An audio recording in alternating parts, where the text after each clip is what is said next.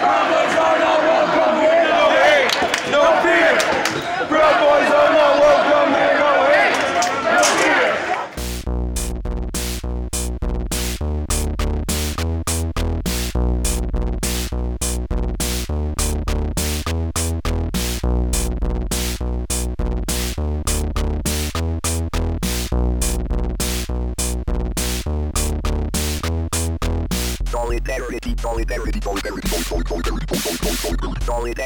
Hey all, and welcome to this special Independence Day deep-ish dive. With me, I'm a magnanimous taskmaster, so Chris has the week off. So it's just little old me talking for a really long time.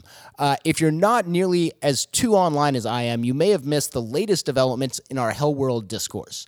Competing demonstrations in downtown Portland resulted in a series of conflicts and the eventual milkshaking and punching of media personality Andy Ngo. You probably have questions. Who is Andy Ngo? Who punched Andy? Why did they punch Andy? And do I care? But before I answer any of those questions, let me frame this essay. The question that I want to answer is deceptively simple. Should you punch Andy Ngo? But before I can answer my question, I'll have to answer your questions.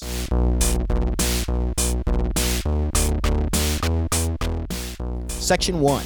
Reactionary tourists and community self-defense. Before I go into detail about this latest action, let's discuss who was involved. First up, Patriot Prayer. Patriot Prayer is a right-wing group that claims affinity with President Trump, the police, and literal fascist governments. It was founded in 2016 by Joey Gibson, who is loosely described as a political activist. Gibson ran in the Washington State GOP primary for Senate in 2018. His platform was Spartan: support President Trump, trigger the libs, and fight with anti-fascists in another state. At the end of the day, he garnered 2.3% of the vote. Now, that may be because he spent a fair amount of time, quote, campaigning in Portland, which is odd because Oregonians can't vote in Washington's elections. But I'm sure these sorts of objections were probably well considered by Mr. Gibson, who was obviously a very serious candidate and not using a political campaign to raise his political profile and raise money for his non-campaign related activities. Gibson claims that Patriot Prayer is dedicated to, quote, freedom, love, and peace, unquote, and to liberating conservatives on the West Coast. Which is weird, because I'm pretty sure most West Coast conservatives are pretty well liberated and self-segregated from the liberal metropolises that they decry. But I digress. Though Patriot Prayer members attended the deadly Unite the Right rally in Charlottesville in 2017, Gibson spoke the day after that rally, disavowing many of the other more explicitly white nationalist/supremacist groups that were there. His earlier actions had included groups like Identity Europa, which has since rebranded itself as the American Identity Movement. But after Unite the Right, their collaboration seems to have ended. During the Occupy ICE encampments, Patriot Prayer made at least one visit to Occupy ICE PDX, where they were filmed taunting occupiers and cheering the mayor's eviction order. Aside from actions that seem designed to cause violence, there isn't much else to Patriot Prayer. Gibson himself spends quite a bit of money on self-promoting apparel. Like, nearly every video and photo of him shows him wearing a piece of clothing with his name on it, either a shirt or a hat or something else. He gets a lot of stuff printed with his own name on it. It's very strange. In interviews, he portrays himself as a reasonable man who's only reacting to the moral decay of society. For me, the way that I'm trying to fix this government is that I'm trying to fix our culture. So if our culture is filled with deception and corruption, then our government is too. I believe our government will follow our culture because we elect them. And so for me, I feel like there's a lot of things that we have to accomplish, Patriot Prayer and other people, before we really start taking on some of the issues in the government, especially, and obviously free speech. If people are too afraid to say what they believe in, then that's when tyranny takes over. But these statements are very at odds with a mountain of video evidence that shows his supporters with weapons and armor at actions. Though he is a resident of Washington, he tends to pick locations that are associated with more liberal culture, Portland and Berkeley specifically. Patriot Prayer also brings a religious message, hewing fairly closely to what I would call evangelical Christianity. Gibson often sports the fish logo associated with belief in Christ and talks at length about his religious experiences. He very strongly links patriotism and traditional Christianity. Joey Gibson, who lives in Vancouver and organized the gathering, gave a brief rallying talk to his supporters. Get together, build a family. You don't even have to do what we do, but go find something and change the world. That's the spirit that we got to bring back into this country. We're missing it. We're missing the fire that is in the heart. And I have missed that for 32 years. And now I'm here living my dream because I'm actually living the way that God built me to bring people out here like all you guys. There's always a temptation to divide amongst us. You guys know who you are in this crowd here today. We have some dividers, it's okay. Let's learn, let's grow, let's be mature adults, and let's put our differences to the side. Put it to the side, because no one cares. No one cares about your drama. No one cares about your complaints. That's why you won't hear most of us complain. So let's come together, let's unite, and let's take on this great fight that we have in front of us. Because at the end of the day, it's not even about those punks over there. It's not about that. They're just an obstacle. We got to get them out of the way so we can truly march the streets with thousands of people so we can actually come together with liberals, have conversations, learn and grow. That's the real obstacle. Patriot Prayer has also taken a very public stance against Islamic cultural organizations like the Council on American Islamic Relations, or CAIR, and some Patriot Prayer members have been investigated for making violent threats against CAIR. The Southern Poverty Law Center does not list Patriot Prayer as a hate group, but has described them as trolling. Like many right-wing groups, Patriot Prayer espouses an affinity for the police and the military. They often obtain permits for their actions, perhaps in an attempt to weaponize law enforcement against the expected opposition. Holding a permitted action, as I've covered with Ace, obligates the police to protect you, especially if the opposition is unwilling or unable to get their own action permitted. And this can happen if you're going to have competing rallies where the police have an interest in maintaining order and will try and keep demonstrators and counter-demonstrators as far away from each other as they can. So in terms of today's rally, as it's turning out right now, what are your thoughts? Good. Police are doing their job. This strategy of coordinating with the police is part of what has given Patriot Prayer such a wide latitude to operate. Aside from Gibson, the other most high-profile member of Patriot Prayer is probably Tusitala Tiny Tos. To be clear, the nickname is ironic, as Tosi is anything but tiny. At an August 2018 rally, Tosi was seen wearing a U.S. military-style ballistic helmet, a full face shield, and a shirt calling for communists to be thrown out of helicopters, an allusion to the Pinochet regime's practice of executing political opposition figures by putting them in a helicopter, flying them out over the ocean, and then throwing them out to their death. A series of troubling texts between a Portland Police Bureau officer and Gibson were recently released, and the cache contains some eye-raising exchanges that directly relate to their opposition to counter-protesters. Tosi was a frequent topic of conversation between Lieutenant Jeff Nia, PPB's commander for the Rapid Response Team, which patrols protests. Now, Tosi has a history of run-ins with the law, including some assaults. In one text on December 7, 2017, Nia asked Gibson if Tosi's, quote, court stuff is taken care of, end quote, apparently alluding to the fact that PPB officers ignored a warrant for Tosi at a previous action. 2 days later, Nia texted Gibson to say, just to make sure that he, Tosi, doesn't do anything which may draw our attention. If he still has the warrant in the system, I don't run you guys, so I don't personally know, the officers could arrest him. I don't see a need to arrest on the warrant unless there is a reason. Other texts show Nia letting Gibson know about opposition protest locations and movements. PPB maintains that they attempt to communicate with all sides to get information and run an intelligence operation, but have had little luck talking with anti-fascist groups. During that August 2018 event, it's not hard to tell who the police are targeting, as their skirmish line always seems to face towards the thousands of counter-protesters, and munitions are only loosed against Patriot Prayer's opposition. Affiliated groups like the 3%er movement were also in attendance. These guys that we're about to hear from were wearing Kevlar and ballistic helmets like they were about to go into combat.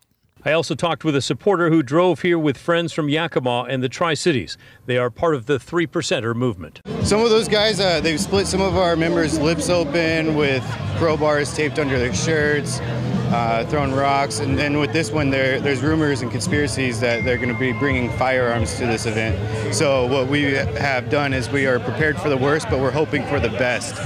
We do have ballistic gear on, but we do not have any firearms. All of our gear is primarily for medical attention. Trolling though it may be, Patriot Prayer's actions have generated a media buzz and a decent payday for Gibson. But it seems like this popularity is not as strong as it once was. Their distancing from more extreme racist groups seems more like a strategic calculation than an actual belief. Unite the Right showed that extreme violence doesn't carry well in the media, but without that more extreme element, there doesn't seem to be much committed support for a group that is trying to pull off centrist racism. But Patriot Prayer is only one part of the equation.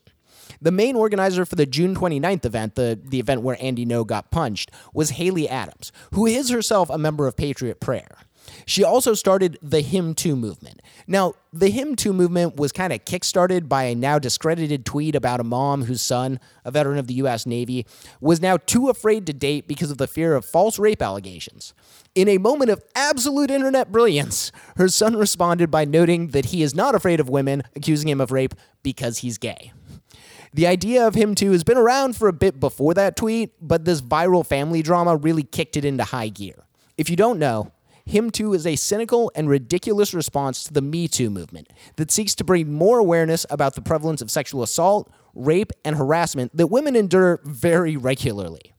Haley Adams has seized upon the ridiculous premise to create an offshoot of Patriot Prayer that aims to safeguard the chastity, gentlemanliness, honor, I don't know, but you get the gist, of men everywhere who now live in fear that a woman might misconstrue advice to smile or a friendly pat on the butt as something less than respectful and cry rape. Despite the fact that every bit of data shows that false rape allegations are incredibly rare, the Him Too movement has managed to amass a small following. In an internet age where men's rights activists and men going their own way, MGTOW, have created internet safe havens that have been hotbeds for harassment and spawned more than one mass shooter, it's not surprising that someone would see the potential to weaponize this masculine discontent, and also to use it for a bit of grift, because, you know how easy is it to get guys who already feel locked out of the system and locked out of sex to support you by telling them, no, it's not your fault. The inaugural Him Too demonstration in Portland in 2017 drew about 40 people to listen to totally 100% really truly happened stories about false rape allegations. I started the Him Too movement because I wanted to give a voice to men who have been wrongfully accused. When I say wrongfully accused, I mean anything. Men are under attack in the U.S. I have received lots of questions. Why I'm being sexist? Him Too isn't just for men, it's for everyone. Him Too movement is to give these men a voice to tell their story as well. Yep. Everyone deserves a voice. I am not against the Me Too movement, but it is very clear to me to see Me Too is only focused on women. But I will add, Me Too movement has shown children to be quiet and not to come out right away if something inappropriate happens. Him Too encourages men and women to come out right away if something tragically happens. So you're not waiting 30 years or 32 more years down the road. Over the last month and a half, just getting this event together has been overwhelming. For each and every single one of us. Just for giving men a platform to speak on. Every time women say they want equality, men are getting pushed aside. They can't have an opinion. They can't speak up. I see it. I'm on Twitter getting death threats. And cops, FBI are getting involved, and we will be taking legal actions towards those kind of people who support the Me Too movement. These protesters were met by about 350 counter-demonstrators. Eventually, police intervened and provided cover for Adams and her group to leave. In 2018, Haley and her collaborator Ashton Whitney visited Austin, Texas, to give speeches about the plight of conservatives in America. We wanted to say, we are the millennial conservative generation. Yeah! What a lot of people don't understand is that people like me and Haley, we are the future. We are voting every single day. These kids from Florida right now, they're about to turn 18, which means they can vote. I mean, granted, they want 16 voters, which is not going to happen. Ever have happened. So, and what we're trying to say today is we need more millennial conservatives to start standing up and quit being afraid. Yes! Because now is the time to stand up for your rights. Yeah. Before they take them away. Yeah. The reality is, guys, is that our future of our country right now is in the hands of people like me and Haley. But what also sucks is that the millennial generation, they're spoiled, they're lazy, and they don't seem to care about this country and everything that's been fought for it. The reality is that we need to start inspiring our children. When I mean children, I mean people who are like 21 in their parents' basement. The thing is, I escaped that mindset. I'm from Berkeley. If it weren't for my grandfather who taught me the importance of fighting for what you believe in, for fighting for freedom of speech, for fighting our Second Amendment, I would not be standing on this podium today. In fact, I'd probably be in a sorority house somewhere crying that Bernie's not president. And we have feminists today, feminazis today, that are trying to control and take over. I have a feminist in my family, and there's a big story behind it. There's a feminist in my family that was playing with the law, and they were here. I got this. Listen up. Hold on. You can. Hold on. I got this. I have a story for you. Okay, I have a feminist within my family. She's a family member. She thought she was so much better than anyone else. She was set on the prison system, dug herself into the prison business. She worked to give prisoners rights that they should have never had. Being a feminist and using discrimination all the time landed her in some serious trouble. A prison riot broke out. They took her as a hostage, and how do you think that went? She did make it out alive. And when she was asked, "How do you feel about prisoners now?" she looked over and said, with an enraged face, "Kill them all." The moral of the story is, these women that use their gender to get their way in life, and it's mostly millennials today. It's millennial women today. I'm going to say actually what about women as well. It's not just women. It is the black communities. It is the Mexican immigrants. The same people they are using, ironically enough, most of those Antifa kids are white. The reality is, they are trying to use these groups against us. They are putting us in smaller boxes, making us feel weaker, making us easier to control. And millennials are one of those boxes. The only difference with millennials is that they are your voters. They are the future. And if you want to keep this country intact with every right on the Bill of Rights, teach your children. Amen. Amen. And this is what we're fighting for today. It's for the future of our children when they grow up. Yes.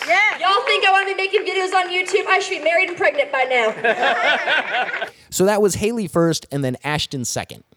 Now, there's not much else to be said about Haley Adams. She's taken Joey Gibson's self-promotion and false victimhood model, applied it to feminism, and garnered herself a small but not influential movement. Him Too isn't a standalone organization as much as it is an appendage of Patriot Prayer that seeks to weaponize a specific type of male fragility, but masks that behind female spokespeople. Ultimately, it's desperately cynical and craven, attacking victims and playing to the idea that white heterosexual men are under attack on all sides by the rising tide of equality. The last organization in this trifecta is the infamous Proud Boys, a pro-West fraternal organization that privileges masculinity and irony culture. A lot of ink has been spilled on this organization and its founder, Gavin McInnes. It is worth noting that McInnes has tried to distance himself from his own creation, perhaps to shed some of the white nationalist cred that he has garnered. Last year, McInnes and his Proud Boys drew attention during an event in New York where McInnes pantomimed cutting off a communist's head with a samurai sword. Then his followers roamed Manhattan and assaulted protesters, leading to several arrests and some injuries. Originally, anti-fascists were blamed for the violence, but video evidence showed that the Proud Boys were the aggressors. McInnes gained money and notoriety by founding Vice magazine, which morphed into the brand Vice Media after his departure. Now, the Proud Boys were started in 2016, and the organization was announced on the website of Talkies Magazine, an extremist site where Richard Spencer, the alt-right coining dude Richard Spencer, was executive editor at the time. The Proud Boys have a 4-tier membership structure that includes initiation rituals. So Tier 1 is taking the loyalty oath. I'm not going to read it, but it's pretty terrible. Tier 2 is getting jumped in while reciting pop culture facts, and this can include being beaten until you can name 5 breakfast cereals. And you can also easily see this as mocking the idea of like street gang initiation, something that kind of rose to popularity during the scare of the war on drugs, but has an internet irony boy twist on it. Tier 3 is getting a Proud Boy tattoo and forgoing masturbation. Yeah, there's a lot to unpack there. We're not going to do it now. Tier 4 is getting into a fight for the cause, i.e. attacking counter-protesters at an action, attacking Antifa, doing something to actually engage in street violence. The Proud Boys do not shy away from the label that they are chauvinists. In fact, it is a core part of their identity. Affiliation and admiration for the West is a core belief. It is this atavistic return to the white man's burden that forms their fraternal bond. Like Patriot Prayer, the Proud Boys outwardly reject explicit racism and extremism. McGinnis went so far as to excommunicate Jason Kessler, the main organizer behind the Unite the Right rally in 2017, from the organization and ordered his followers, i.e. Proud Boys, not to attend. Many Proud Boys still went to Charlottesville and still did terrible stuff there. Kessler might best be remembered for when his dad yelled at him for being an anti-Semitic idiot. It's a great clip. Big Orthodox crosses on their chest, as Dr. Duke likes to point out, is Jewish. The breaking houses are in Israel. Hey, you get out of my room! Hey, sorry, I'm having an issue here. Oh, you got a drunk roommate there? Something like that. Push me like that in my room. I've got, somebody who supports Orthodox, Israeli, we're at a crosshairs on that stuff. I don't agree with. I want this to stop in my room, Jason. This is my room. Hold on a second. Clean your room. I'm going to assume that's a parent there. I'm not sure. What rooms, Jason? Jason, why are you staying with... You're not staying with an Orthodox Jew, are you? No, it's my father. Basically, the deal is my family watches American History Channel. Oh, God. And it's constant anti-German propaganda. The Nazis, the Jews, and the dude, I'm stuck in a situation where I have to stay with my family because I'm paying for all these lawsuits, and I can't afford to do that without staying with my family, but they're cucked. The Southern Poverty Law Center describes the Proud Boys as a hate group. In 2018, it was reported that the FBI had also classified them as a hate group, but this was quickly withdrawn and credited to a misunderstanding by local law enforcement. Despite McGinnis leaving the group, he is still suing the SPLC over the designation. He's also suing his neighbors for wanting him to move because they don't like him in the neighborhood. Apparently, he's as litigious as he is chauvinistic. A string of controversies has followed the Proud Boys throughout their existence. The Manhattan Club incident I mentioned earlier resulted in the arrest of 3 Proud Boys, at least. It may have been more. I kind of cut some corners on the research for this because it's not super important. Though NYPD said they were looking to arrest 9 Proud Boys because of the violence after the meeting. In 2019, Reggie Axtell threatened Portland Mayor Ted Wheeler and threatened to demask Antifa members, basically trying to dox them and intimidate them into not showing up in public. Trump ally and all-around media eccentric Roger Stone has also kept close company with the Proud Boys. Stone has employed them as bodyguards, sat for social media pictures with them, and talked about his respect for the group. Stone is currently facing trial in connection with his activities in the 2016 election. Despite their use of violence and intimidation, the Proud Boys have also spawned an offshoot group called the Fraternal Order of the Alt Knights. This group was originally organized by Kyle Chapman, a.k.a. Based Stickman. Chapman, you may remember, gained fame in the 2017 Berkeley protests, where he assaulted several counter-protesters with a wooden pole. He was arrested and charged with assault. The Proud Boys crowdfunded for his defense, and he was personally invited to join the group by McGinnis. The Proud Boys have also seen their reputation flag lately, especially as their higher profile members leave or go quiet. But they're still seen around and have a firm base of support, though they have been shown several times that they are not welcome in every neighborhood. I'm thinking especially of their run-in with some DSALA folks at the Griffin, which is a really fun clip to listen to, too. And Irish people were slaves, just like the fucking black people. I don't want to hear that fucking shit. All right, hey, I'll tell you right now. Oh, where? Yeah, because you can't answer your fucking mouth. So that's a summary of the main right-wing organizations that are involved here. But I started this episode by specifically talking about Andy Ngo. And I have to note that No does not claim membership in any of these groups, but he does have a habit of showing up at their events and seeming to take their side in most of the, disputes or belief about who's in the right and who should be allowed to assemble. And this is an important point that I want you to keep in mind. No makes no bones about where his sympathies lie, and that matters when he is trying to cloak himself in the mantle of a journalist. Let's run down No's biography and journalistic credentials real quick. So Andy No was born and raised in Portland, Oregon. After high school, he matriculated to UCLA, then after graduation, went back to Portland to attend Portland State University to study political science with a focus on secularism and political Islam. At PSU, No was a writer and multimedia editor for the campus paper The Vanguard until he was dismissed. Now, this dismissal became a major point in Andy's career, as I'll discuss. This dismissal was motivated by a tweet on No's personal account that misconstrued a video of a Muslim student speaking about apostasy. This dismissal catapulted No into fame in the right-wing media, landing him a piece in the National Review, which he entitled, quote, "Fired for Reporting the Truth." No represents his dismissal as related only to this tweet, to its popularity among right-wing outlets like Breitbart, and to the editorial staff at the Vanguard wanting to keep an image of political correctness. However, the editors at the Vanguard responded to this piece, specifically the National Review piece, and noted, quote, "The problem was that he initially shared the quote as a standalone clip that summarized the speaker's point to say, apostates will be killed or banished in an Islamic state. This seems straightforward and simple enough, and from an ethical standpoint, was a dangerous oversimplification that violated very clear ethics guidelines by the Society of Professional Journalists," end quote. This dismissal came after a pattern of similar behavior. Vanguard editors identified several ethical lapses and breaches of trust, with this tweet just being the final straw. If nothing else, this event points towards what will become a continuing theme in No's career: weaponizing the perception of bias to gain credibility in more conservative spheres. A quick Google search for this controversy will return a host of sites that skew far to the right parroting the same line. No is being punished for piercing the veil of political correctness and nothing else.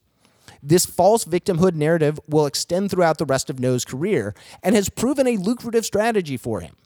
No spent about a year as a contributing writer for the website Quillette before joining them as a sub-editor. I'll talk more about Quillette in a minute, but suffice to note that his employment there maps pretty squarely with his popularity among other conservative media publishers.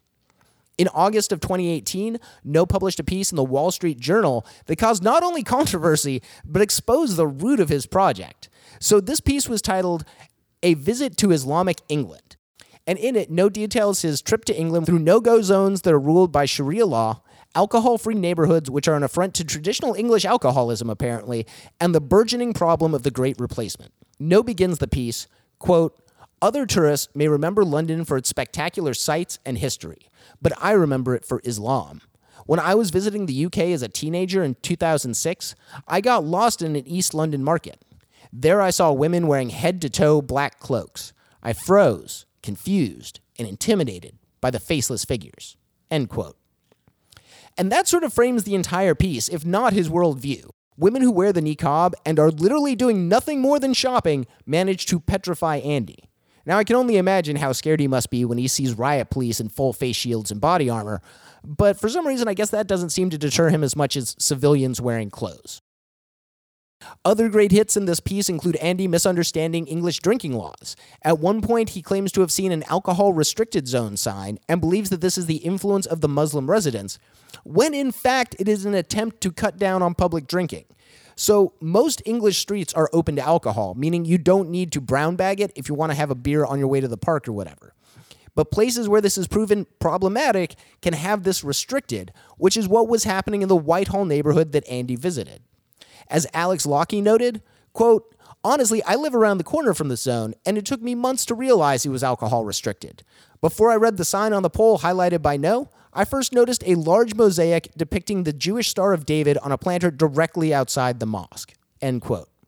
So I'm not going to be doing an entire reading of the whole article because A, the Wall Street Journal is behind a paywall and giving them money is a mortal sin, and B, because I want to spend some time exploring how No's work broadly plays on these same themes of xenophobic fear, fealty to Western culture, and manufactured outrage.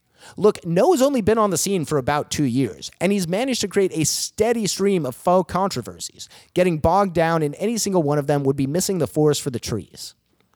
In 2018, No invited James Damore, the former Google employee who was, quote, fired for truth, end quote, to give a speech at PSU.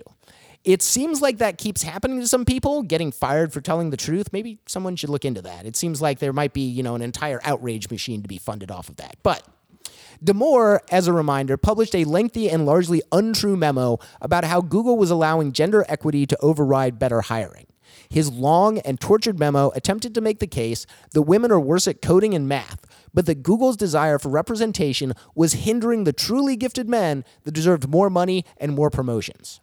Damore wants everyone to believe that he was fired solely for his odious views, when in fact he was fired for violating company policy by sending out a company-wide memo that he was not authorized to send.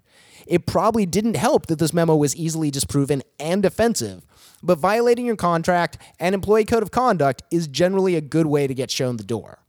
Now, No used this event at PSU to create more faux outrage content when an inevitable protest occurred. I mean, this wasn't hard to predict. Thinking people don't generally like to have speakers on campus who think that they are less qualified because of sexist stereotypes. And this sort of frames No's career. Create controversy, film the results, claim that he is being oppressed because people are mad at him. In order to really discuss No, we have to discuss Quillette. So I'm going to weave this together by examining some of his work as a writer and editor at the premier outlet for the, quote, intellectual dark web. And what do I mean by intellectual dark web?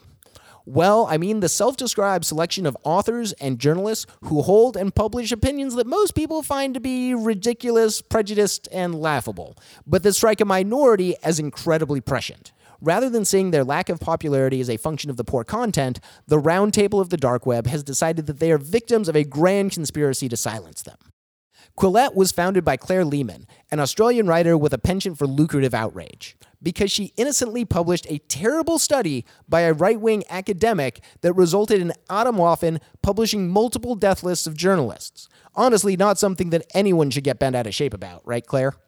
When pressed on her complicity in helping literal Nazis compile a list of targets, Claire disavowed any responsibility, claiming that as the publisher, she isn't responsible for what gets published in the paper she literally runs. Look, these folks aren't really all that on the ball about what constitutes responsibility, but it seems like they generally feel that they should be rewarded for anything good and seen as not accountable for anything bad. To digress from Mr. No for a second, this particular study was put together by Progdad, aka Owen Lenehan, a disgraced academic who gained some fame by posing as an over-the-top progressive father to troll the libs with a funhouse version mirror of themselves. On May 15th, 2019, Lenehan published a tweet with an accompanying graphic purporting to show the links between prominent journalists and Antifa. To call the graphic inscrutable is to severely overestimate its scrutability. The graph is a low-res mass of dots and lines that proves nothing more than a lack of data mapping skills. The tweet immediately caught the attention of sites like the Daily Wire, which is Ben Shapiro's project, and Red State, published by known sane person and two first-name haver Eric Erickson. Within a day or so, Atomwaffen had created YouTube videos that were nothing more than low production value hit lists, basically showing pictures of the journalists and their names who are listed in the Lenehan article and implying that they should be murdered. Lenehan refused to show his work on how he came to his conclusions, claiming that he was submitting the article to a journal and claiming that the journal has a policy that you couldn't publish your research before they published the article. In a fantastic bit of trolling, that journal, Social Networks in this case, responded that they had no such policy and Lenehan could publish his research if he wanted to. So far, he has not. And while this digression was hilarious, it also points to the Quillette branding that No plays so well on. Create a perception of threat, play to the outrage to gain momentum, refuse to address criticisms, lob escalating accusations back, lather, rinse, repeat. To add one more point to this weaponization of the media, it was reported this year that Andy attempted to film a DSA sign-up sheet at a Portland May Day rally, effectively doxing the people who had signed up with the local DSA. Now, these sheets, you've probably seen them before at rallies and marches or any event you've gone to, but they generally include names, phone numbers, and email addresses. This is enough information to find someone and to intimidate them if one is so inclined. This is part of the pattern. To use his position as a member of the press to demand access to private information that can be used by others. It's basically violence one step removed. So let's talk about what Andy's done at Quillette. And in order to kind of cover that briefly, I want to give a selection of his recent headlines. First off is Denmark's blaspheming mother. So this article purports to tell the story of Jale Tavakoli, a mother facing losing her child because she rejects Islam, or at least that's Andy's framing. Now, No conveniently doesn't mention that Tavakoli is under investigation for sharing a violent anti-Islam video on social media along with 14 other people. Next is A Night Out with a Muslim and an Atheist. This is a film review of a documentary featuring Sam Harris and Majid Nawaz. No spends all of a line mentioning the pair's reputation for Islamophobia, but an entire paragraph on the other intellectual dark web figures who were in attendance at the film's premiere. Next, we have A Racial Shakedown in Portland, which attempts to add a counter-narrative to the phenomenon of white people calling the cops on black people. Aside from accusing a Portland alt weekly of race baiting, it blithely ignores statistics about the deadliness of police encounters for people of color, the propensity for calling the authorities over minor transgressions, and finishes on this absolutely amazing line. Quote, in a city whose guilty whites seem ready to roll over on any pretext, no complaint is too absurd to become fodder for race hustling. End quote. I guess it takes one to know one, Andy. Next up is Jordan Peterson rallies Portlandia's dissidents. Not today, Satan. You can probably guess what the content is here. And lastly, we have At This Portland Bakery, White Guilt Poisons the Batter. This is another racialized story that elides the actual discussion of the incident at the Back to Eden Bakery. It's No's response to this latest story that caught my attention when he was asked by a journalist, "Are you alt-right?" He responded, quote, "LOL. I laugh not because this is a light matter, but because the charge is so outrageous. I've worked hard to unmask the odious idea of white nationalists when they try to recruit on my campus. I think it's a huge tragedy that racialist identity politics appears ascendant right now. I see it dividing my peers and neighbors, regardless of it serving white, brown, or black group interests. Being called alt-right is a tactic to collapse all criticism, whether legitimate or not, so that others don't listen to you." And this is a key point here. No never says, "No, I'm not alt-right." He simply responds, "What a ridiculous question." It seems that if he were truly not alt-right, No would have no problem leading with no and then explaining. But he doesn't. Second, he decries racialist identity politics, which seems a little strange, but I'll unpack that one later, so put a pin in that. Third, Andy cites an article that he wrote supposedly exposing white supremacist organizing on campus for the Vanguard. But what he fails to mention is the section in that article that explicitly says not all alt-right groups are white nationalists or white supremacists, only that they like Western culture a lot. I guess he figured people probably wouldn't bother to read his article. And last, perhaps the reason No doesn't simply say no is because it's pretty obvious who he associates with. Both Patriot Prayer and the Proud Boys have at times described themselves as alt-right, only to abandon that label when it became a burden. And we've seen this tactic before. Even Richard Spencer, the man who literally coined the term alt-right, has disavowed the term because it no longer plays well in the press. No's habit of showing up at Patriot Prayer and Proud Boy actions makes it fairly clear which side he's interested in boosting. He isn't showing up at Cedar Riot to give a fair view of the gathering. He showed up with the reactionaries because he wanted the response. He didn't go in good faith as a journalist. He went to generate faux outrage content, to show only the explosive result of pushing buttons. Okay, so this has been a long walk. Let's actually talk about Andy getting punched.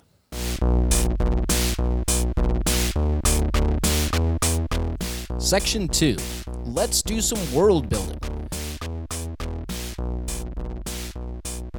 On Saturday, June 29th, Patriot Prayer and their offshoot, the Hymn 2 movement, staged a demonstration in downtown Portland, Oregon. Now, these groups have staged similar actions in the past, both by themselves and in collaboration with other like-minded folks.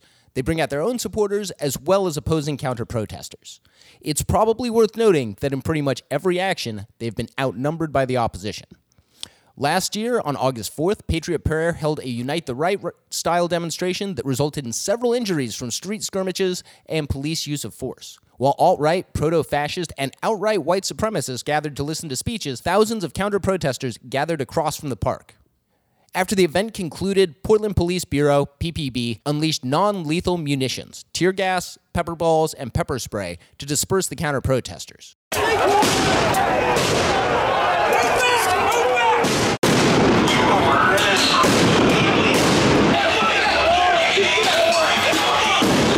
New evidence of police shooting indiscriminately into the crowd. Indiscriminately? I don't believe it.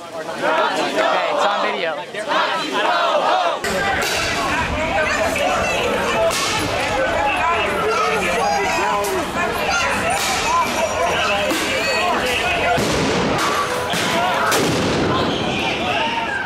Perhaps the most recognized visual from these actions is the helmet of a counter-protester split open by a non-lethal munition fired by the police, apparently in direct contravention of how that weapon is supposed to be used. To add a big exclamation point to the August 4th meeting, before everything started, Portland police discovered a group of Proud Boys on top of a garage overlooking the event area. The group was in possession of several long rifles. Now, the guns themselves are not illegal, but what is concerning is that the guns were not allowed at the event location. The park was a no-gun area. Initially, these guns were seized by police, but no citations were issued or arrests made. Later, the guns were returned. Joey? Hey, Christine with KGW. Was wondering if I could talk to you as we walk if you're trying to head somewhere. Okay. Okay, and I know, you might have gotten some flack. I know you did a Facebook Live about the guns thing. What is your response to people who say that, hey, bringing guns might incite violence? And we always have guns. Sorry? We always have guns. And what about I didn't ask people to bring it. I just said we always have guns. So. Like at other rallies and things, right? Every single rally, we can still carry. Okay, and Can still carry. Everybody can. Tons of people can still carry. Okay, and in regards to the Proud Boys, a lot of people, the Southern Poverty Law Center categorizes that group as a hate group. Yeah. What would you say? What's that? Southern Oregon or Southern Poverty Law Center has categorized the Proud Boys as a hate group. Southern Poverty Law Center is probably one of the worst sources you can ever go. That's why they're getting sued by many organizations. If you're pro-life, you're a hate group. If you're against gay marriage, you're a hate group. Ask Southern Poverty Law Center how many people on the left do they call out? How many people on the left do they call as hate groups? It's a biased group, and they raise money. They raised $150,000 off of me when I went down to San Francisco by slandering my name. They opened up a GoFundMe account, raised $150,000. It's all about money, and they're not going to last very long. I'm bringing up this action in particular, though there have been several violent demonstrations in the recent past, to set the stage for Saturday. Patriot Prayer and their allies have chosen Portland as their battlefield, even though few of them live there. Groups like Patriot Prayer travel from Washington often. Other groups bring people from across the country to attend. It is the resistance, the counter-protesters, who live in Portland. And this is an important point to make. The reactionary forces that are looking to cause trouble are imported. They're traveling to Portland to make as much trouble as they can. They could march in rural Washington and face much less resistance. They could travel to solid red states and probably not have even the slightest chance of violent opposition. But they don't. They choose Portland because they want to set off as much conflict as they can. It doesn't hurt that they have willing help from PPB, which has shown much restraint dealing with reactionary tourists, and almost no restraint dealing with the people of Portland who show up to counter-protest. But let's get back to the details of Saturday the 29th. Around noon, the various groups began gathering at their respective starting points. Anti-fascist counter-protesters began with a vegan milkshake dance party in Lonsdale Square. Him Too, Patriot Prayer, and the Proud Boys congregated at Pioneer Square. It should be noted that there was also a Patriot Prayer action scheduled in Washington that same day, which may explain why some of the more well-known members of Patriot Prayer were not in Portland. During the dance party, Andy No was present and streaming. He was particularly interested in getting faces on camera and did not take kindly to folks who did not want him to be there. Lots of Antifa here. Ready to fight.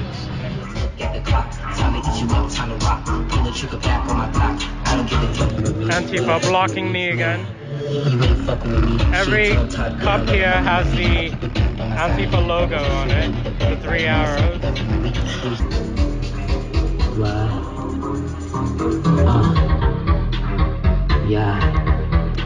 They don't want me recording. More Antifa.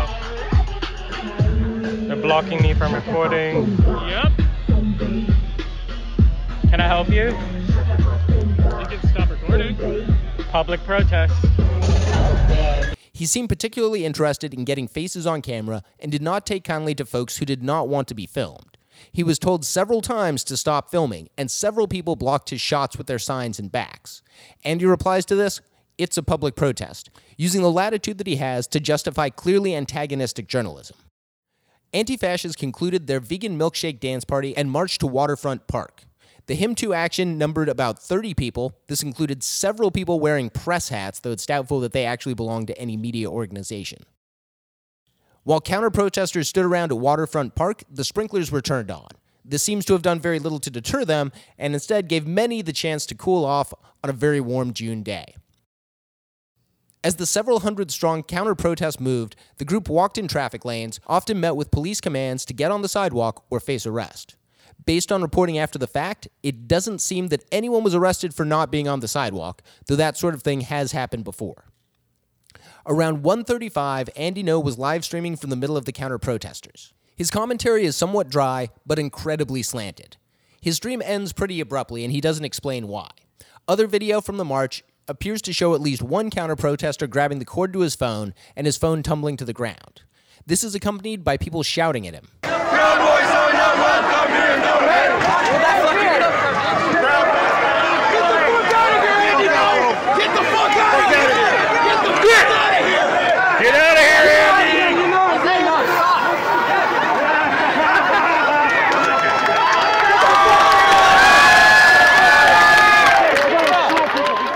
During the short melee, it's clear that this is not a coordinated attack. Several marchers intervene to de-escalate and shield Andy. He is quickly pushed out from the body of the march, though a few more milkshakes fly at him, as well as some silly string, and then he walks away. After this, Andy visited the ER. On social media, pictures of Andy's injuries began quickly propagating, coupled with the claim that he had suffered a brain hemorrhage. Despite this grievous injury, Andy was released about 12 hours later. Instead of being a very important event in the day, this seems to have caught the notice of almost no one else in the march as they continued towards Pioneer Square without interruption. When the counter-protest finally reached Pioneer Square, they were blocked by Portland police and Multnomah County Sheriff's deputies clad in riot gear.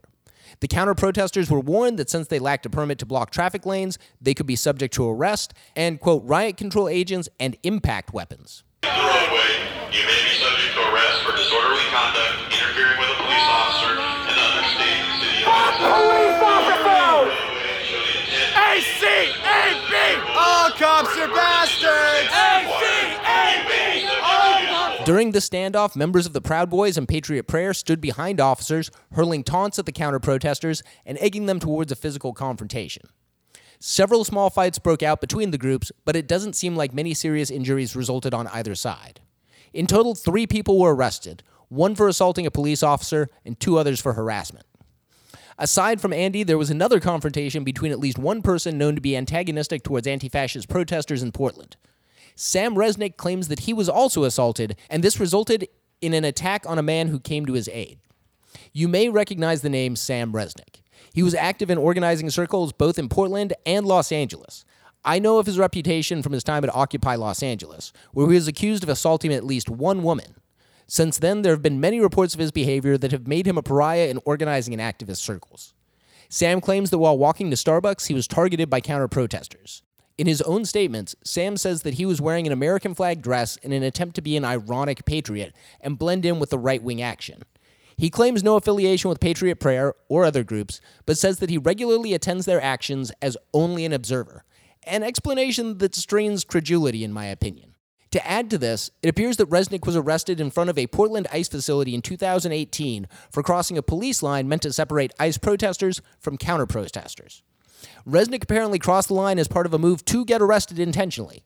It seems odd that part of observing means getting arrested with the people you are only observing, but then again, credulity can only strain so far. During this assault near the Starbucks, a man named John Bloom apparently saw what was happening and rushed to Resnick's aid.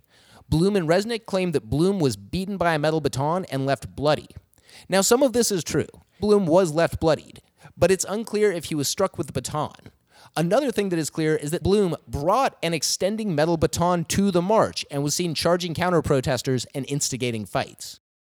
Much like Ngo's account, Bloom was able to quickly gain visibility on social media as a victim of left-wing violence, though this was fairly quickly countered by images of Bloom wielding his baton in at least one melee. After the incident, PPB tweeted out that Ngo had been hit by a milkshake that was mixed with Quikrete, quick-drying concrete, implying that this was not just a vegan drink, but instead a potentially deadly weapon. PPB said a source had provided the information, but never named the source or their affiliation. After incredulous social media users took them to task, they released evidence in the form of an email they received that contained the super secret Antifa milkshake recipe. It's immediately obvious when you read this email that it's a joke. But even beyond that, the email was received 2 hours after the original tweet. So cause and effect, I guess PPB needs a refresher course. One last thing to note. Mixing concrete into a milkshake wouldn't actually work. Sugar stops concrete from hardening. French resistance groups used this strategy to stop prison construction in the 70s. So for your own chemistry knowledge, if you dump 2 pounds of sugar into a ton of concrete, it will stop it from bonding. So you don't need a lot of sugar to stop the concrete chemical process to actually become hard. Despite the lack of any eyewitness accounts of the milkshakes looking like concrete, or video evidence of concrete in the milkshakes, or any blunt force trauma from the milkshakes, PPB decided to publish the hot tip anyways. In the end, officially 8 people were treated for minor injuries during the marches. 4 of these were PPB officers. At least 2 of the officers were hit with pepper spray, though reports seem to indicate that they were hit by friendly fire from other cops. A 3rd officer was punched in the arm, and a 4th officer was hit in the head with some kind of projectile, but who threw it is not disclosed, and their injuries didn't seem significant. Presumably the other 4 are civilians, but the extent of their injuries wasn't widely disseminated, so I couldn't find much info on it. That pretty much wraps up the day as it went kind of blow by blow. Section 3. The dust never settles if you keep kicking. Joining me now is Andy No. You saw him there in the video. He suffered serious injuries at the hands of some Antifa protesters. Andy, just tell me what happened. The news cycle after the march was dreadfully predictable. Andy No has basically been on every cable news network. He did Ben Shapiro's podcast, and he got to publish a piece in the Wall Street Journal. Now, one would think that the Wall Street Journal will be wary after Andy's last article was lambasted by pretty much everyone with any knowledge of contemporary England, but I guess they decided to give him a second chance. The villain was identified in the headlines and segment titles. It was Antifa. Less discussed is exactly what Antifa is. So I know this is already pretty long, but we're going to divert down what is Antifa road. So Antifa is short for anti-fascist. In the media, Antifa is generally shorthand for a group of people who are organized counter-protesters wearing masks and black clothing. But this is wrong. Antifa isn't the name of a group, though some groups do use it in their name. Antifa is an ideological stance. Think of it this way. Proud Boys are a group. Alt-right is an ideological stance. There are alt-right groups, but there is no alt-right HQ. There are groups like Rose City Antifa, a group that I cite only because they already have a fairly public profile, which organize around anti-fascist principles, but there is no hierarchical structure that dictates who and who is not Antifa. If we look at the Proud Boys, we see a fairly strict structure. They literally have an elder council. The same doesn't exist in modern anti-fascist organizing. Anti-fascist organizing stretches all the way back to Europe in the 1920s. As fascist movements and governments rose, people rose in opposition. Throughout the rise of fascism and World War II, anti-fascists engaged in political and military resistance. Anti-fascists fight fascism. But this doesn't really provide a coherent ideology. Communists, social democrats, conservatives, pacifists, and centrists have all claimed anti-fascist tendencies. This isn't to suggest that there is some unbroken line of political or organizing history in anti-fascism, more to explain that being anti-fascist or having anti-fascist tendencies is only one part of a political or organizing project. That being Antifa doesn't encapsulate an entirety, but is just one part of a greater structure. But that doesn't make good chyrons, so instead we see a conflation of a tactic with a political ideology. Quote, black-clad Antifa, unquote, and quote, masked anti-fascists, unquote, are breathlessly talked about as though those are meaningful statements.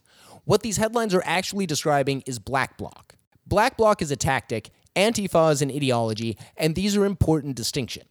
Black bloc refers to the practice of having a group of people all dressed in black with masks to make it harder to identify them. The tactic was developed in Western Germany in the late 1970s in order to check police surveillance. If you want to create a disturbance or want to engage in something that might get you arrested, black bloc makes it harder to identify individuals. It makes it less likely that you can be identified and arrested, or if you are arrested, that you can be convicted. Well, sure, the guy throwing the brick through the bank window was wearing all black, and I was wearing all black, but so were 1,000 other people, so it could have been anyone. Reasonable doubt. It's important. Originally, this was a tactic to thwart the police, but has taken on a new life with the growth of social media and omnipresent cameras. As Andy Ngo has shown, doxing can be a powerful tool of intimidation. When groups like Patriot Prayer and the Proud Boys threaten to identify and find counter-protesters, maintaining anonymity is important. Masking up, wearing similar black clothing, moving in groups, all make it easier to keep your identity secret and provide a layer of protection. This isn't so much paranoia when Patriot Prayer wears shirts offering helicopter rides to Antifa, or people like Ngo publish videos of protests asking to identify anyone on camera. As we discussed earlier, Ngo has tried to dox people interested in DSA. Information is powerful and it's portable. With that in mind, let's talk about the media response because, spoiler alert, it's terrible. Almost immediately, the video of Andy getting punched gained media attention. Jake Tapper accused Antifa of regularly attacking journalists, the implication being that Andy is on the side of democracy while counter-protesters are not. Of course, a cursory understanding of who stood on which side of the line would reveal how silly that notion is, but CNN isn't paying for common sense. Tucker Carlson invited Andy on to discuss his trauma.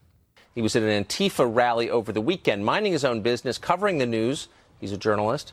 When he was beaten almost to death by Antifa, wound up in the hospital. He just got out and joins us now on this program. We're happy to see him. Andy, I'm glad you're capable of doing this interview. Tell us what happened. On Saturday, documenting this protest that was organized by Antifa and its allies, we were a literal stone's throw away from Portland's most important institutions of the rule of law, the courthouses, the sheriff's office, the central police precinct. While hearing people chant, "No hate, no fear," I'm suddenly bashed on the back of my head from behind. And from there, I'm a very passive person. I've never been in a fight. It took me a few seconds to realize that I was actually even hit in my head. When I realized what was happening, it was too late. A mob of people, all dressed in black and wearing masks, started beating me with their fists, and some of them used objects to hit me. I don't know how many people were involved. It seemed like 5, 10, 15, or 20. It could have been that many.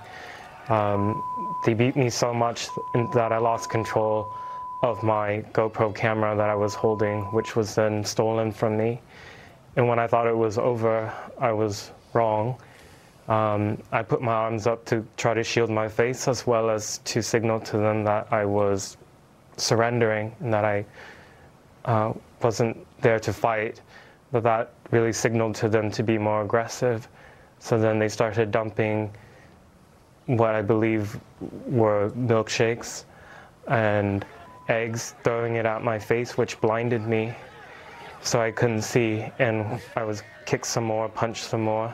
And all this time I kept thinking, where are the police? I could still see the Multnomah County Justice Center in front of me, but no police ever arrived.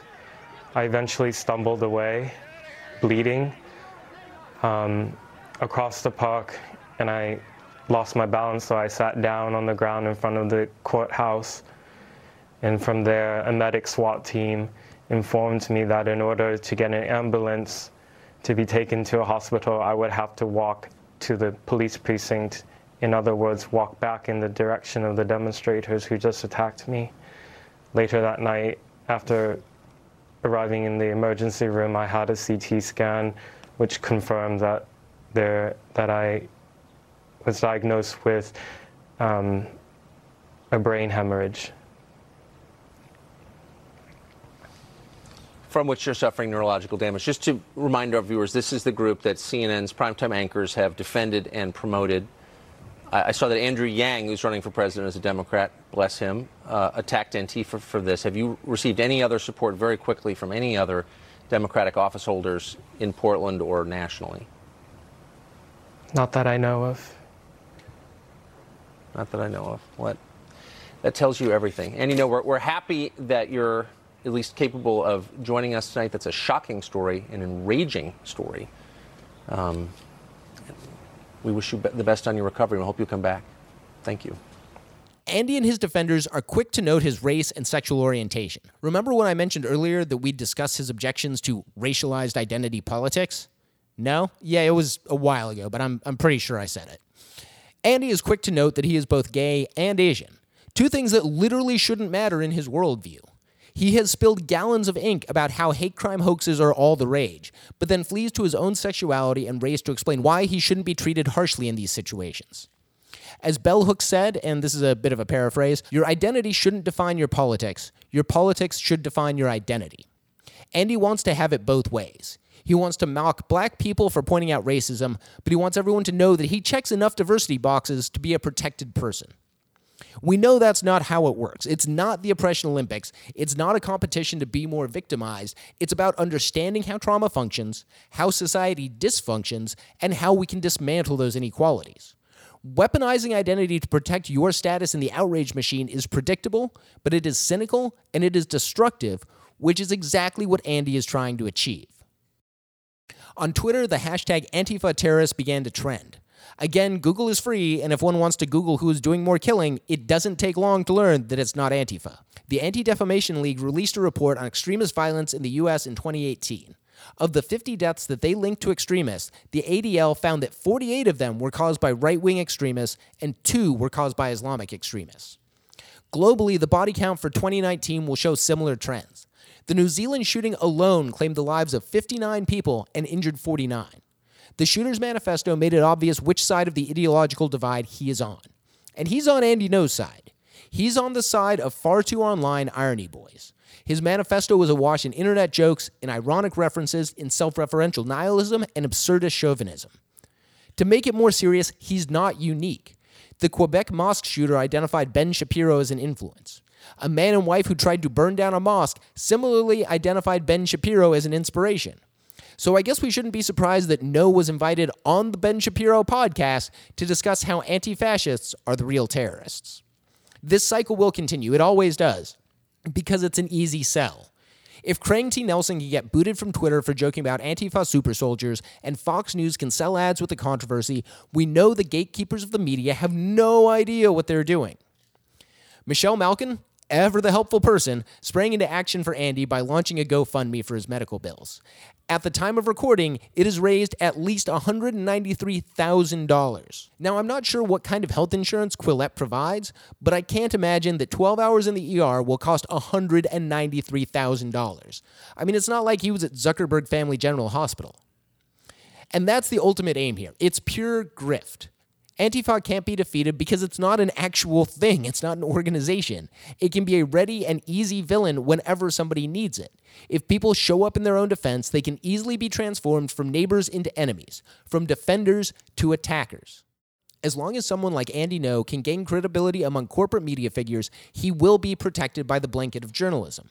Meanwhile, the counter-protesters who are also live streaming, doing exactly what Andy was doing in the situation, are lumped in with the faceless angry mob. We see this more and more, reactionaries wearing press hats because they know that it's a joke. It's a perception and reaction cycle. There is no real interrogation of the intent. There's just the label, who counts and who doesn't, and who gets to make that decision. And to be clear, many journalists are in danger. They're targeted by governments, the military, and organized crime across the globe. We've seen investigative journalists investigated, arrested, and assassinated. Doing the work to expose the truth is not safe, but we can't let that reasonable assertion blind us to the fact that there are people with bad intentions who will play on that. Andy Ngo didn't expose the Panama Papers or leak U.S. military secrets. He showed up at a march where he was not welcomed. It wasn't an accident. He didn't get lost and stumble upon the counter-protest. He sought it out, put himself in the middle of it, and was hoping for this outcome. Allowing corporate media to grant him credibility as a journalist is a disservice to the people who put their lives on the line and have lost their lives fighting actual power. True journalism punches up. Andy has made a career of punching down.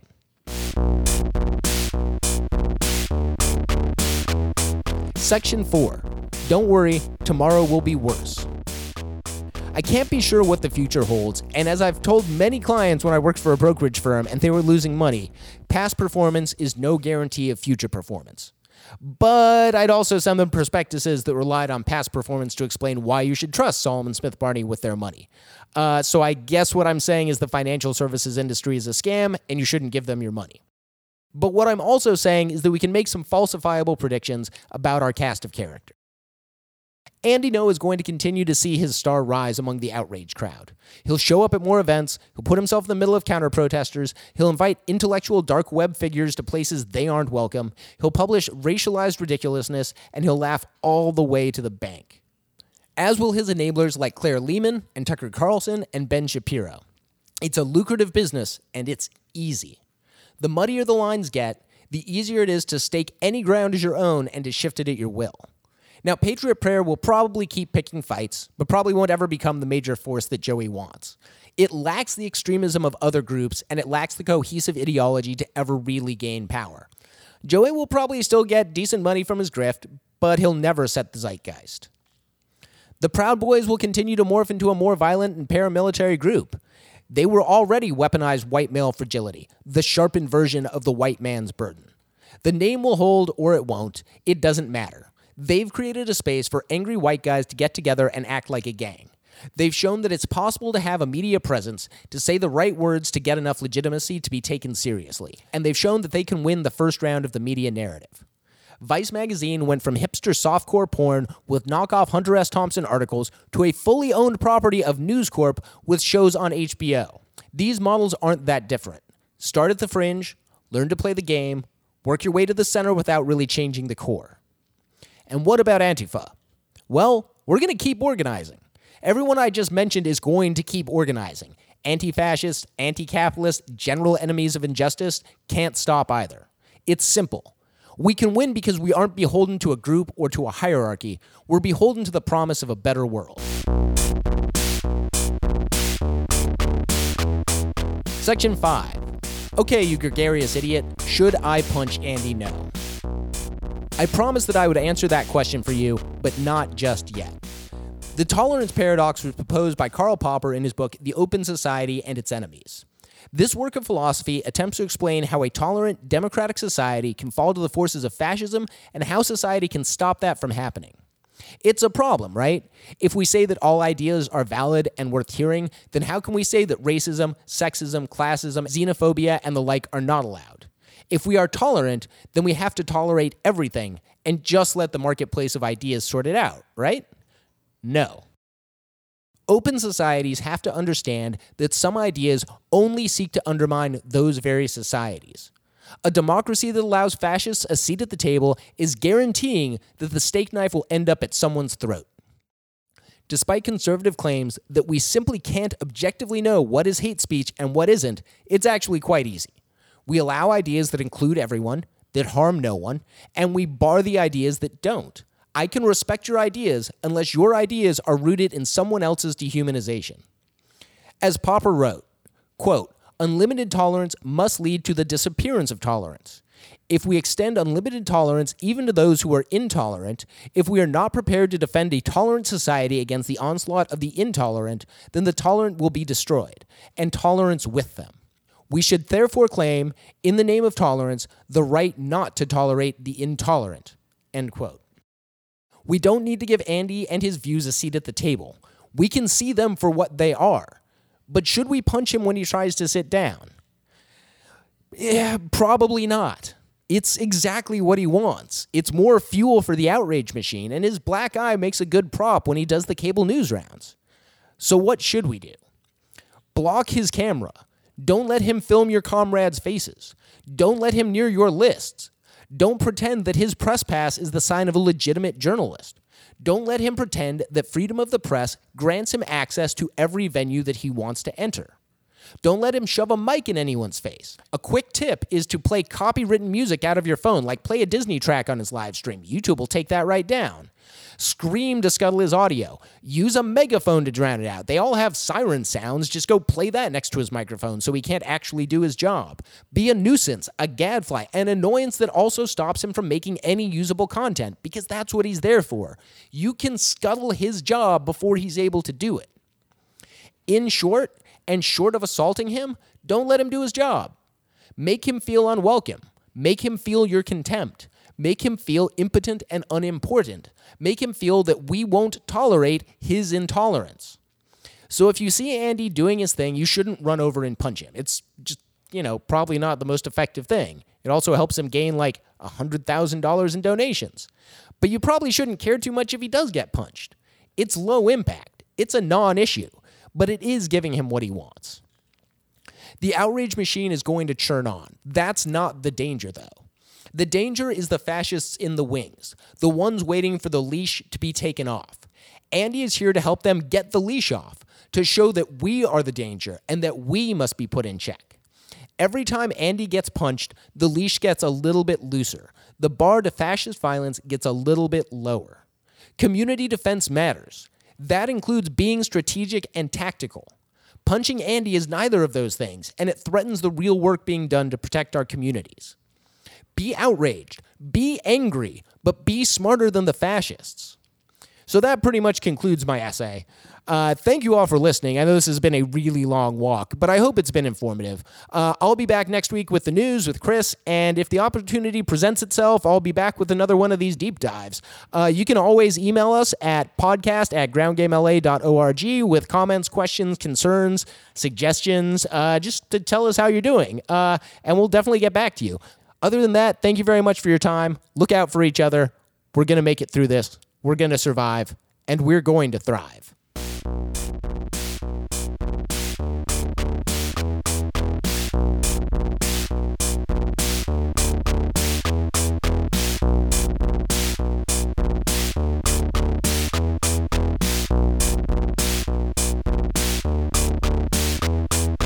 Solidarity, solidarity, solidarity, solidarity, solidarity.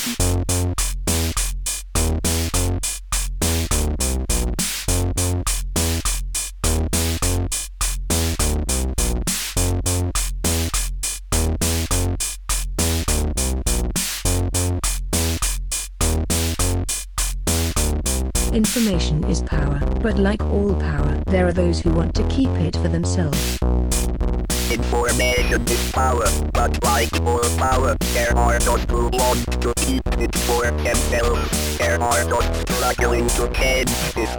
With enough of us around the world, we'll not just send a slow message opposing the privatization of knowledge. We'll make it a thing of the past. Will you join us?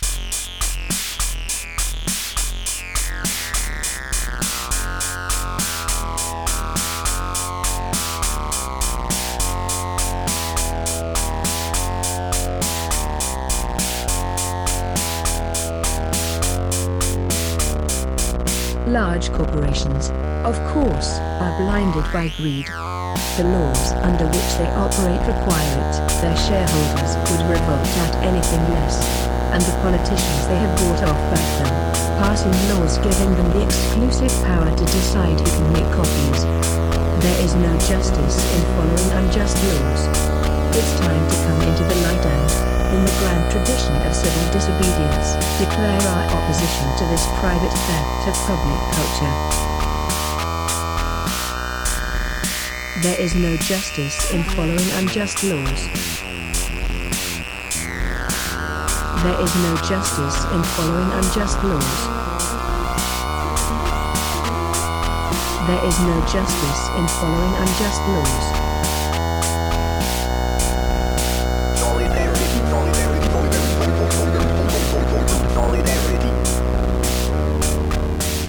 Information is power, but like all power, there are those who want to keep it for themselves. There are those struggling to change this. With enough of us around the world, we'll not just send a strong message opposing the privatization of knowledge. We'll make it a thing of the past. Will you join us?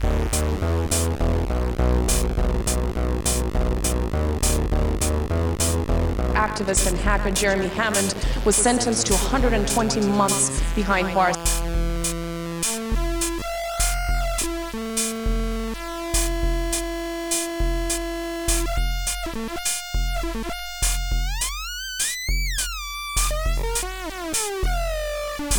Activist and hacker Jeremy Hammond was sentenced to 120 months behind bars.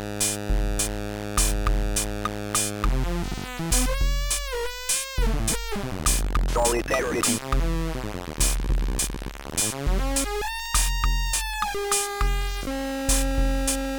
Activist and hacker Jeremy Hammond was sentenced to 120 months behind bars.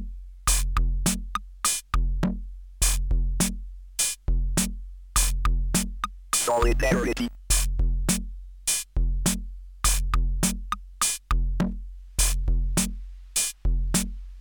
Jeremy Hammond. Solidarity.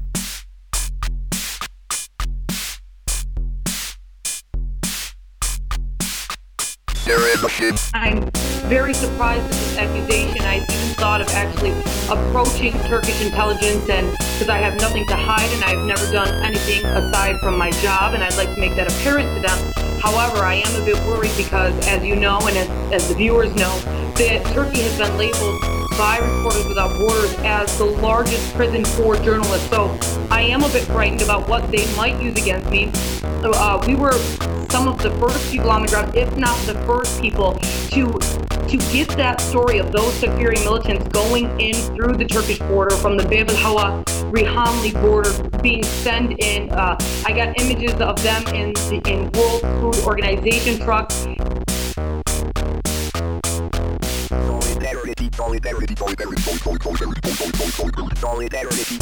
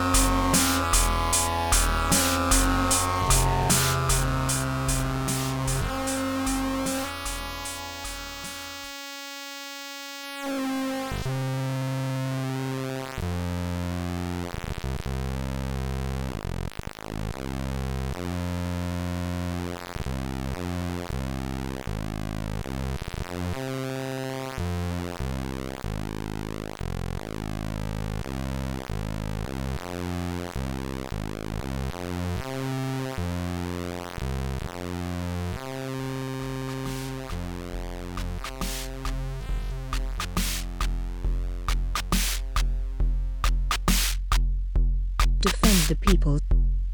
Defend the people. Anti-fascists. Anti-fascists. Under the battle cry, fascism shall not pass. Fascism shall not pass. Fascism shall not pass.